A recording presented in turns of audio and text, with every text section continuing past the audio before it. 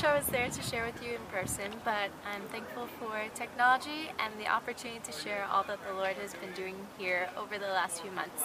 So we started the year off in January and February with our leaders kickoffs, and we had those in 3 different locations, and it was really just a cool opportunity to connect with different pastors and leaders and just kick off our year of ministry together. And this year our focus was all on the gospel and how it affects our daily lives and our ministries, and how really it just all has to come back to that. And it was just really a great time together, and the people who came were all very encouraged by the different messages and the time to just be with other leaders and pastors, and just be able to encourage one another as we start this year off together.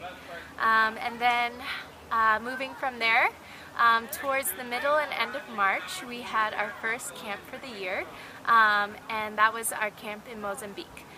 So we had the opportunity to partner with the missionaries there to run 2 different camps. The first one was for grades 7 through 9, and the next one was for grades 10 through 12. And this camp is always just an awesome time because we get to bring young adults from Joburg there, and it's basically a mission trip for them as they get to experience a different place, a new culture, and be able to be a part of these camps. And it's also just cool to be able to be with the Word of Life team there in Mozambique and to serve alongside of them. This year, our theme for camp was Do Something, and basically we were just challenging them to take action in their walk with God and in their faith.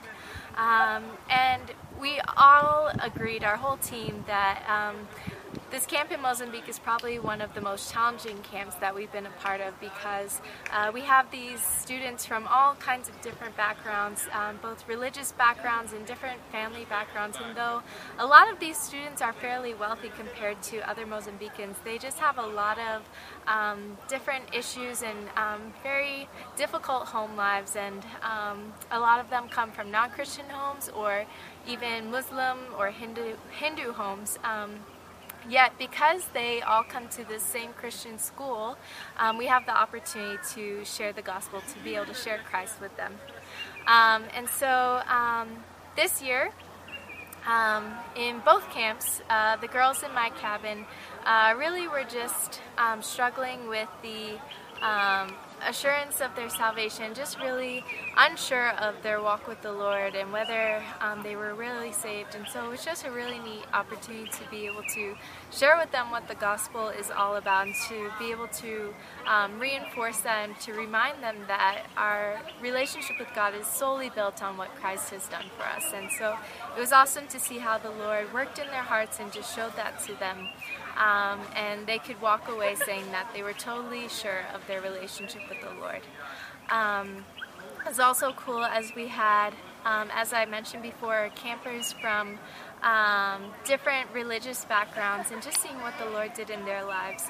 And one camper in particular, his name is Abdul, and he is a heavy Muslim and very committed in his Muslim religion, and yet he's been coming to this camp for several years now, but up until this point has been fairly resistant to the gospel and to basically the whole idea of Christianity. And yet he kept coming back, and this year something really started to change. Partway through the week he had asked for a Bible, and which was a huge step, and later at the end of the week, during our campfire service, he left the campfire service just in tears. And when asked about it, he simply said that he was just starting to understand what this was all about. And though we don't really know the full extent of what the Lord did in his life during camp, we trust that the Lord will draw him to himself. And we're just continuing to pray for him, that he would come to know Jesus Christ as his Savior, and just turn to him. And so it's exciting to see what God has been doing in his life over the past few years, and how he's brought him to this point of just softening his heart towards the gospel it's been cool to see others as well from different religious backgrounds actually trusting Christ this year.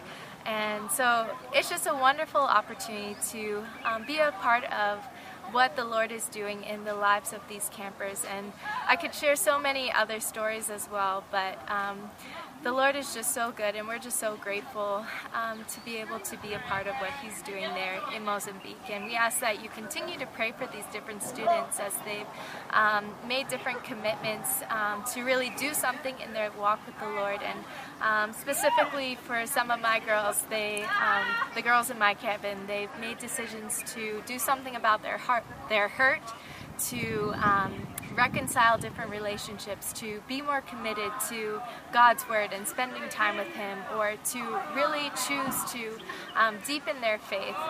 So a lot of different decisions were made, and we just pray that the Lord would help them to stay committed to those decisions, that it wouldn't just be something that happens during camp, but that they would choose to continue to live that out. And they all expressed a heartfelt desire to do that, and so we're just praying for them and trusting the Lord to continue to help them. And as you might see behind me, we're now starting our Battle Zone Camp, which is a weekend-long, basically intensive discipleship camp. So we have the opportunity to do more intensive Bible study, and really be able to disciple these teens that come from different churches. And so this year our theme is living up to your call, and we really want to challenge them to really be who the Lord has called them to be, and to live that out everywhere in their families, in their schools, and really just make a stand for Christ. And so that's what we're challenging them with during this weekend, and so we look forward to seeing all that the Lord will do. And this is also the first time that our Discipleship Training Center students will be counseling for the school year, and so it's an exciting opportunity for them as they'll be doing this for the first time, and we look forward to seeing how the Lord uses them and challenges them during this time as well. And I look forward to sharing with you all that God does during this time. And on a more personal note, Tato and I are still making preparations for our wedding here in South Africa with just a little less than a month left. And so we ask that you continue to pray for us as we just seek the Lord for wisdom in different decisions that we make, and really just want to keep the Lord at the forefront of all that we do, as we know we're preparing not just for a wedding, but really for a lifetime of marriage. And so we just ask that you continue praying for us. And yeah, we hope to see a lot of you later in May as we come to celebrate our marriage there. And yeah, just want to let you all know how grateful I am for each of you, and just for the part you play in this ministry. And you are a part of this as much as we are, and really none of this would be possible without your prayers and your support and your encouragement. And so we are just so grateful to the Lord for you and for your involvement in this ministry. It's truly a huge blessing, and we are so excited to share the blessing of being a part of this ministry with you as we share the different things that the Lord is doing here. And so thanks for letting me share with you guys, and I look forward to seeing a lot of you soon. Bye!